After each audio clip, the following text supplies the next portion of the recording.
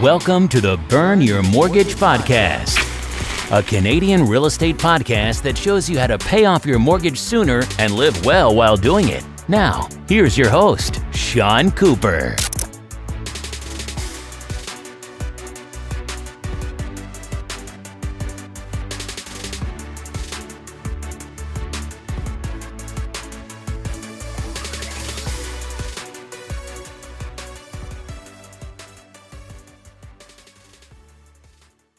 Welcome to the Burn Your Mortgage Podcast. I'm Sean Cooper, and it's great to be back for another episode. On today's show, I'll be talking to Anthony Molinaro. Anthony is a young, aspiring entrepreneur and real estate investor with a business degree and diploma in entrepreneurship and small business management from the University of Guelph-Humber. He's also the founder and former president of the Guelph-Humber Real Estate Investing Club. You may be familiar with Anthony's story. He made the front page of the Toronto Star a couple years ago for his strong work ethic. While in university, he managed to also work a full-time job. No easy feat. During that time, he saved a big chunk of his paycheck to invest in real estate. Similar to my story, his story received its fair share of criticism online. In my interview with Anthony, we discuss working hard while maintaining a healthy work-life balance, real estate investing, and why younger folks shouldn't give up on the dream of home ownership. Without further ado, here's my interview with Anthony Molinaro. Hi, Anthony. Thanks so much for joining me on the podcast. How are you doing today? Great. How about yourself, Sean? I'm doing pretty good. Looking forward to having an interesting chat on real estate. You made it on the front page of the Toronto Star, Canada's largest daily newspaper. It's quite an honor at such a young age.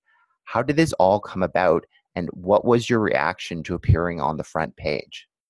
So I was attending the University of Guelph-Humber full-time as a full-time university student, and I was working at the PepsiCo warehouse in Mississauga just as a seasonal worker, so just for the summer and Christmas month, so in December. So I was just working there, and I had the opportunity to go for a full-time position during my second year of university while I was working there seasonally in December.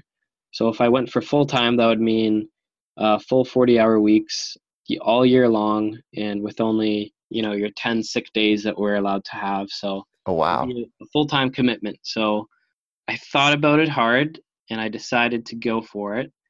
And the reason I went for it was because of the money, and the money was very good for a warehouse job. It's about $28 an hour. Gosh, that's pretty good.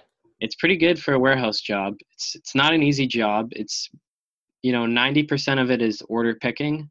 So it's slugging heavy cases of pop all day long, for your 8-hour shift. And it's very hard on the body. It's like soul sucking mentally because you're just repeating the same thing over and over again. At least the pay is decent, I guess. Yeah, that's what keeps people there, to be honest. I mean, the work sucks, but the pay is good. So it's kind of something you slog through every day. So it wasn't easy work, but I decided I would try it for one semester and see how it went. And I decided to kind of break down my day and just manage my day and see if it was all possible. And I decided, I could probably juggle both of them. It'll be exhausting, but I think I could do it. So I went for it. And so I started making around $56,000 at the time. That would be my yearly salary. So I decided to go for it. And so I had all this money coming in, and I had read The Wealthy Barber previously. And so I had an interest in personal finance, and it was something that I was already passionate about. I already wanted to, get ahead in life and manage my finances. And so I saw a columnist in the Toronto Star, Adam Mayers. He basically answered questions that readers sent in to him. So I sent him a question and I let him know my situation. Hey, I'm in university full-time. I work full-time. I'm making good money. I'd like to possibly buy some real estate after I graduate. A condo was my thinking at the time, which has changed since then. So I can move in after I graduate for my first job downtown. And so I hit him up and he liked the story and he asked me if he could write an article about it. Yeah, so I told him, I was like, yeah, sure, let's do it. And I just wanted some advice for money. And he ended up writing a full-blown article about my daily schedule, how I manage it all, how I do it. And then he also brought in two experts to give me some financial advice, which was great. And I guess the editor of the Toronto Star liked it so much that he decided to put it on the front page. So Oh my goodness. Did you know that it was going to be on the front page, or were you just totally shocked when you saw it on the front page one I had day? no clue. I thought it was going to be in the personal finance section, to be honest. Like back pages, maybe a few people would read it, but I had no clue. And then he said the front page, and I was like, wow, I Oh. don't think it's that important. But Yeah, it's quite an honor. I mean, I was on the front page as well, and I picked up the newspaper and thought it would be hidden somewhere in the business section. And then I find myself on the front page. I'm like, oh my gosh, holy moly. I guess you had the same reaction as well. oh, holy so I didn't know yours was on the front page too. That's amazing. Yeah, we have another thing in common. Yeah, wow. What was your reaction? Like, what did your family think? And I'm sure some of your friends and coworkers saw you on the front page there. Yeah, it's just a little crazy. Like I woke up in the morning and the Toronto Star had shared it on Facebook. My friends had already started sharing it on their Facebooks and, kind of giving me the gears about it. Everyone was just kind of blown away because I hadn't told anyone about it. So everyone was just super surprised. Like only a couple people, like my girlfriend, knew that it was going to happen, and my family, obviously. And then I went to the grocery store nearest to my house and I bought like 8 copies of the paper. That's all I had Of left. course. Yeah, just, for mementos. And it was just crazy just going up to the newspaper stand and seeing my face on the front page. It's just a weird experience. So awesome. Yeah, and coworkers, I got the gears from them. It was like a big thing at work. The whole plant knew about it. And apparently the plant manager actually had seen the article on Facebook and shared it out with all of the managers and staff at Pepsi through a big email. So it was like a big thing at my work for, a couple of days. So it was cool. 15 minutes of fame. Awesome. Going to school and working up to 80 hours a week must have taken a lot of willpower. What do you attribute your strong work ethic to? How do you keep yourself motivated and manage your time? And what's your best advice for others who would like to follow in your footsteps? The 80 hours a week was a bit of a headline grab. I wouldn't say it was 80 hours a week. That was kind of something that the Star did, I guess, to get some more eyes onto the article. But it was 40 hours at Pepsi most weeks, not all weeks, but most weeks because of sick days, or there's occasionally layoff days, and I would go on the temporary layoff list. If it was a slow day, they'd call me and say I wouldn't have to come in. But it was usually up to 40 hours a week. And then I would have 4 to 5 classes the university, which are 3 hours. So that would be about 12 to 15 hours of classes a week. And then on top of homework and group work. So you could, I don't know what it would be around, but I don't think it was 80, maybe 60 to 70. Well, still more than the average person. More than the average student. My work ethic, I've always been working since I've been a little kid. I had paper routes when I was younger Oh, wow. in elementary school. As soon as I got in high school, I was applying for jobs. I was working in grade 9 at a landscaping place. I've actually had 14 jobs, and I'm 22. I've had a lot of experience.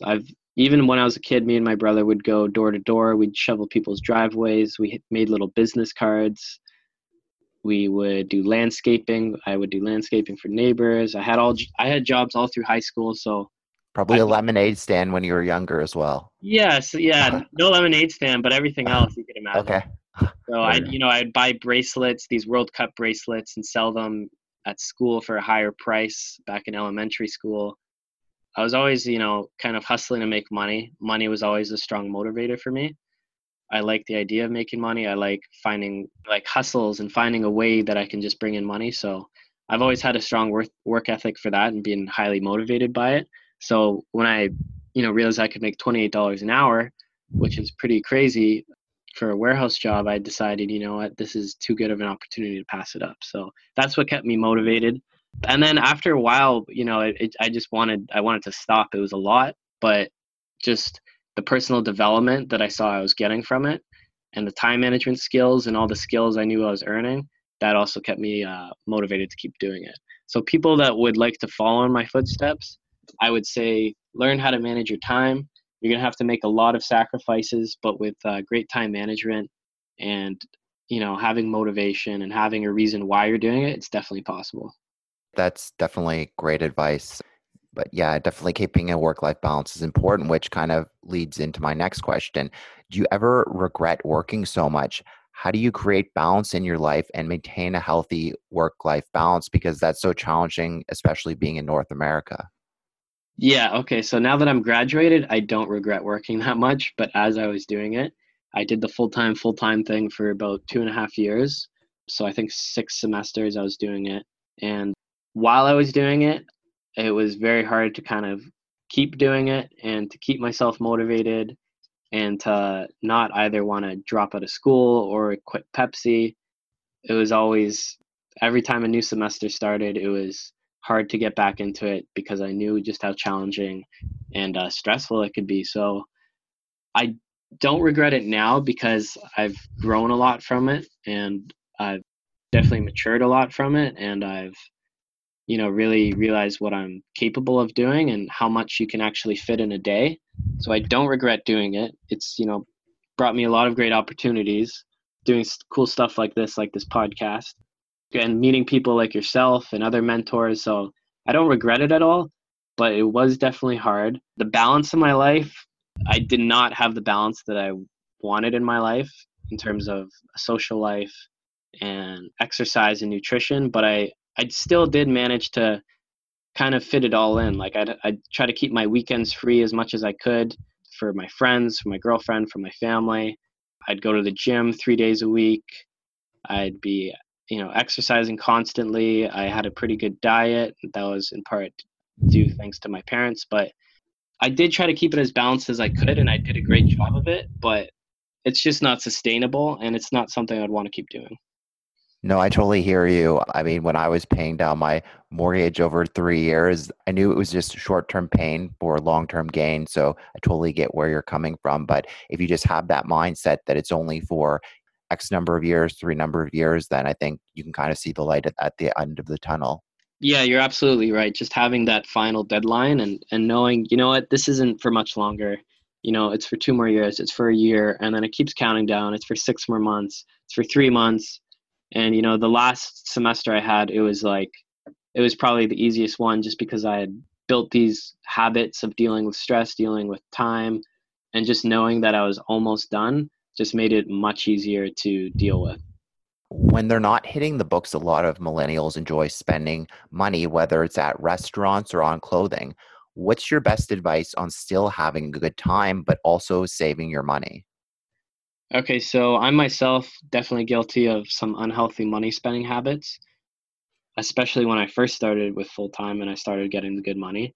But over time, I've definitely tapered that down and I'm much better with that now just because I realized, man, I'm putting in all this work and just killing myself every day. Like, it's not worth spending money on things that don't bring a lot of value to you or won't elevate your progress just forward in whatever way that is, not just financially, but in other aspects of your life. Like I won't hesitate to spend money on a gym membership because, I think that's an important part of life and that's how I progress physically.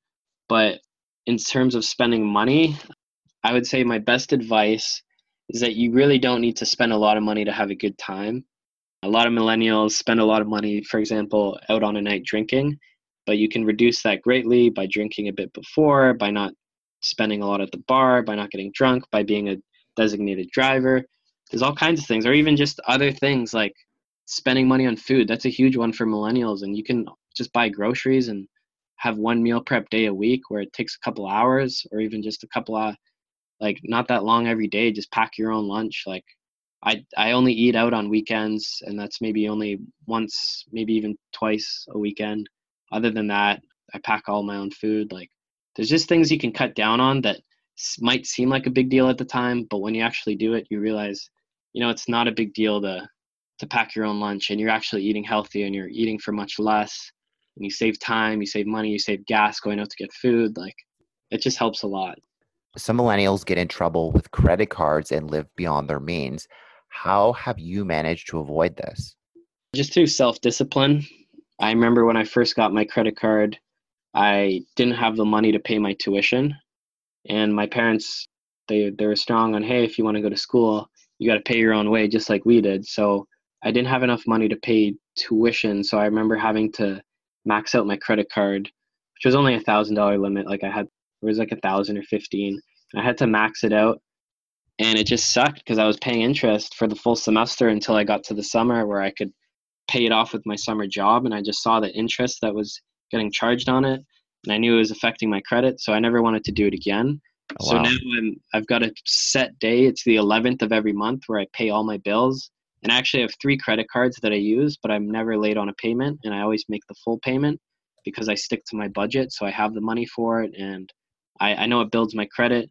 So it's just discipline. That's all it comes down to, and it's knowing how to run a budget, and it's knowing how to track all your expenses and knowing where your money's actually going. Yeah, it's a great point. I mean, in the cashless society that we're going towards, I mean, it's harder and harder, and you really need to keep a close eye on your money because I don't know about you, but when I pay for things with credit cards, sometimes I get my statement, I'm like, where did all my money go? So you definitely have to keep a close eye on where you're spending your money. With PayPass, it's so easy to spend a ton of money and not realize it until the end of the month. Yeah, and my best advice is to use the Mint budget app. That's what I personally use. And it tracks all my spending across my debit card, my credit cards. It tracks my bank accounts. And you can also set a budget in there. So as you spend, it automatically updates your budget with what you spent on. So I have a certain amount of money now that I allocate towards restaurants each month, towards like my gym membership, towards my gas money. And it's so I know, like, I have a rough estimate of what I'm spending every month, and I know exactly how much extra I'll have, and I kind of just plan my spending around that. And it seems like it's very restricting, but it's actually not, because it gives you that discipline on your spending, gives you the freedom to actually save for what you want. That's great. Yeah, like it seems like, yeah, you're restricting yourself and you can't spend money on what you want, but really you're just denying yourself buying things in the moment that don't really bring a lot of value to you and saving that money for something that will. That's a great way to look at it. So, similar to my story, your story was very polarizing. Some thought that you did a great thing while others weren't so thrilled. Were you at all surprised and disappointed by the negative reaction? Why do success stories like yours tend to bring out the worst in people? And how did you deal with the haters? Yeah, so just like yourself, a lot of people hated online about it. A lot of people criticized me for not having the balance of my life, for wasting the best years of my life. Others were concerned for my safety. And then there are others who were inspired by it and sent me messages and said, hey, there was one guy from Colombia who sent me a message. He's like, I wanted to move to Canada and bring my family, and I wanted to be able to go to university full time, but I also need to work full time to provide for them. And your story, gave me hope and made me realize it's possible. So things like that, that made it all worth it. I mean, all the people that were hating on it, it's like, I don't get why. I mean, they may not support it, but to sit there and actually have the time and the energy to type out their hate about it, and the fact that they don't support it, it's like they don't have anything else going on. Like, I've never made a negative comment online and just commented on like some random person's story and hated on them, because I'm busy doing my own thing. And I think people like yourself, they're doing your own thing, and you're not, getting into keyboard arguments. So I think that's what it comes down to. Like, if you're doing your own thing and you're supporting yourself, you're supportive of other people. And if you read stories about that, like a lot of people were blaming, oh, he can only do it because his parents are cooking for him. His parents are doing his laundry, and they just assumed a lot of stuff. And a lot of people didn't even read the article and assume the stuff. And there's like, I do my own laundry. Like, I cook some of my food. My parents did a lot of cooking. They did help me out, but to, I guess, hate on it because there's people helping me out to do it, it's not a healthy mindset for them to have. I feel like it should be kind of a story of inspiration. It just comes down to their mindset. It's either a negative mindset or a positive mindset, and that's all it comes down to. Yeah, I mean, you made the best of your circumstances and tried to make the most of your life. And you're not telling people to necessarily follow in your footsteps. You're just kind of saying, try to make the best of your circumstances and try to be successful in life. That's kind of the message that I got from your story. Everyone's got a different story and everyone's got a different situation. Just make the best of what you got. A lot of people won't have the opportunity to get this $28 an hour job while they're a student. But some people did. There's tons of seasonals and students at Pepsi who did have the same opportunity as me. They chose not to do it. And all the power to them. Like, was just something I wanted to do because the money highly motivated me. Like I wanted to get ahead. I was, involved in personal finance, and I saw the benefits of it, and the personal growth that I got from it was great. Awesome. So some millennials are choosing to rent instead of buy. They're discouraged by the high home prices in big cities like Toronto and Vancouver. Why shouldn't younger folks give up on the dream of home ownership? Why is real estate still a long-term investment in your opinion? I think both buying and renting can both be a great solution depending on your situation. Some people may benefit from renting while others will benefit from home ownership. I don't think that young folks should give up entirely on the dream of home ownership because it's not impossible. It's just maybe more difficult these days. With the stress test and all that. Yeah, with the stress tests, with the high home prices, I mean, especially in the GTA, but other places in Canada like Vancouver, I think it is still possible. And I think real estate is a fantastic long-term investment because of the leverage it offers, also the pride of home ownership. There's tons of benefits to real estate, which I think we all know and I don't need to go over, but How has your life changed since the Toronto Star article? And I guess you touched on that a bit earlier. And are you still working a crazy schedule? And have you slowed down at all? You mentioned earlier that you had graduated, but I mean, do you intend to have more of a work-life balance going forward? oh yeah, absolutely. I've been enjoying it ever since I graduated. I've had so much more time to just really for myself because any free time I had before I spent on my relationships when I wasn't, in school or working because I didn't want to just leave all my relationships by the wayside. And so I didn't really have any time for myself. So now I've been enjoying that balance, getting that balance back. I realized how important having a balance is after being on the crazy workaholic side of the spectrum. I can see the benefits of, having that work-life balance. So I've definitely slowed down. What has helped me a lot is seeing how much I can do in a day. I know now what I can fit in and what I'm comfortable fitting in and my stress levels, and I'm much better at finding that balance. So I have slowed down. It's not as crazy, but at the same time, I've kept the momentum going, and I'm still working on my own things, outside of work. So yeah. That's awesome. And touching on that is what's next for you now that you've graduated? What are your financial goals in the next couple years and beyond?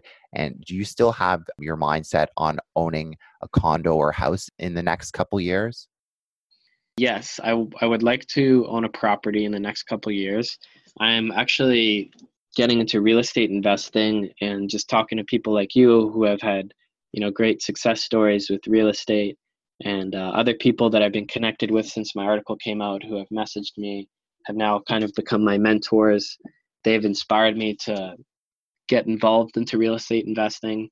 My big goal right now is to buy an income property as soon as I can. I'm working towards that, and that's what I'm focusing on outside of work right now. My financial goals are to become financially independent and to be able to support myself through my investments, to eventually be able to create my own job.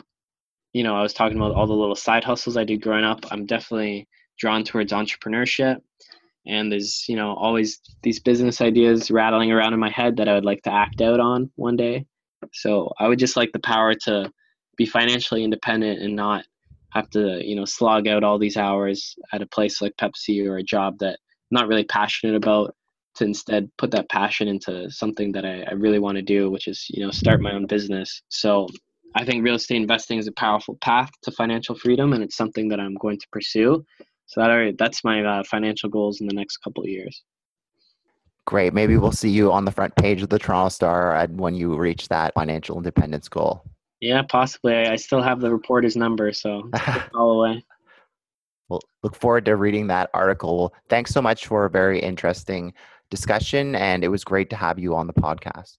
Awesome. Thanks a lot, Sean. If I could plug one thing really quickly. Sure, of course. So I actually founded a real estate investing club at my university. So I brought in yourself, Sean, and I brought in another real estate investor during my last semester at the school.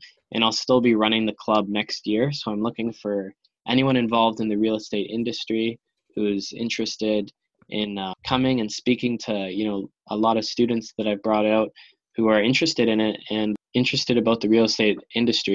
So yeah, if you want to come out and talk, and last time I did an interview, so I just kind of sat there and interviewed the real estate investor and fired questions off of the audience.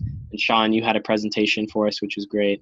So if anyone's interested in that, they could contact me at anthonyfrancismolinaro@gmail.com, or my phone number, 905-965-3931. If anyone's interested in that. And we also do provide a speaking fee for people who are interested.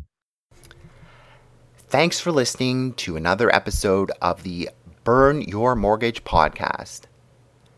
Besides being a podcast host and money coach, I'm also a licensed mortgage broker.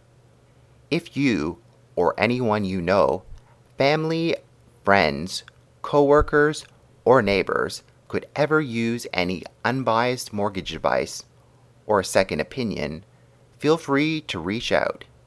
You can reach me by email at seancooperwriter@gmail.com, or you can call or text me at 647-867-3711. Also, be sure to head on over to www.seancooperwriter.com and sign up for my free weekly newsletter.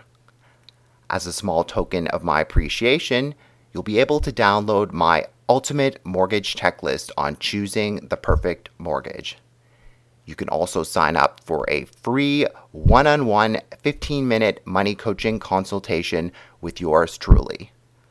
I look forward to hearing from you and helping you burn your mortgage sooner too. Once again, thanks for listening. You've been listening to the Burn Your Mortgage podcast. Don't forget to subscribe on iTunes and leave a rating. Until next time, happy mortgage burning.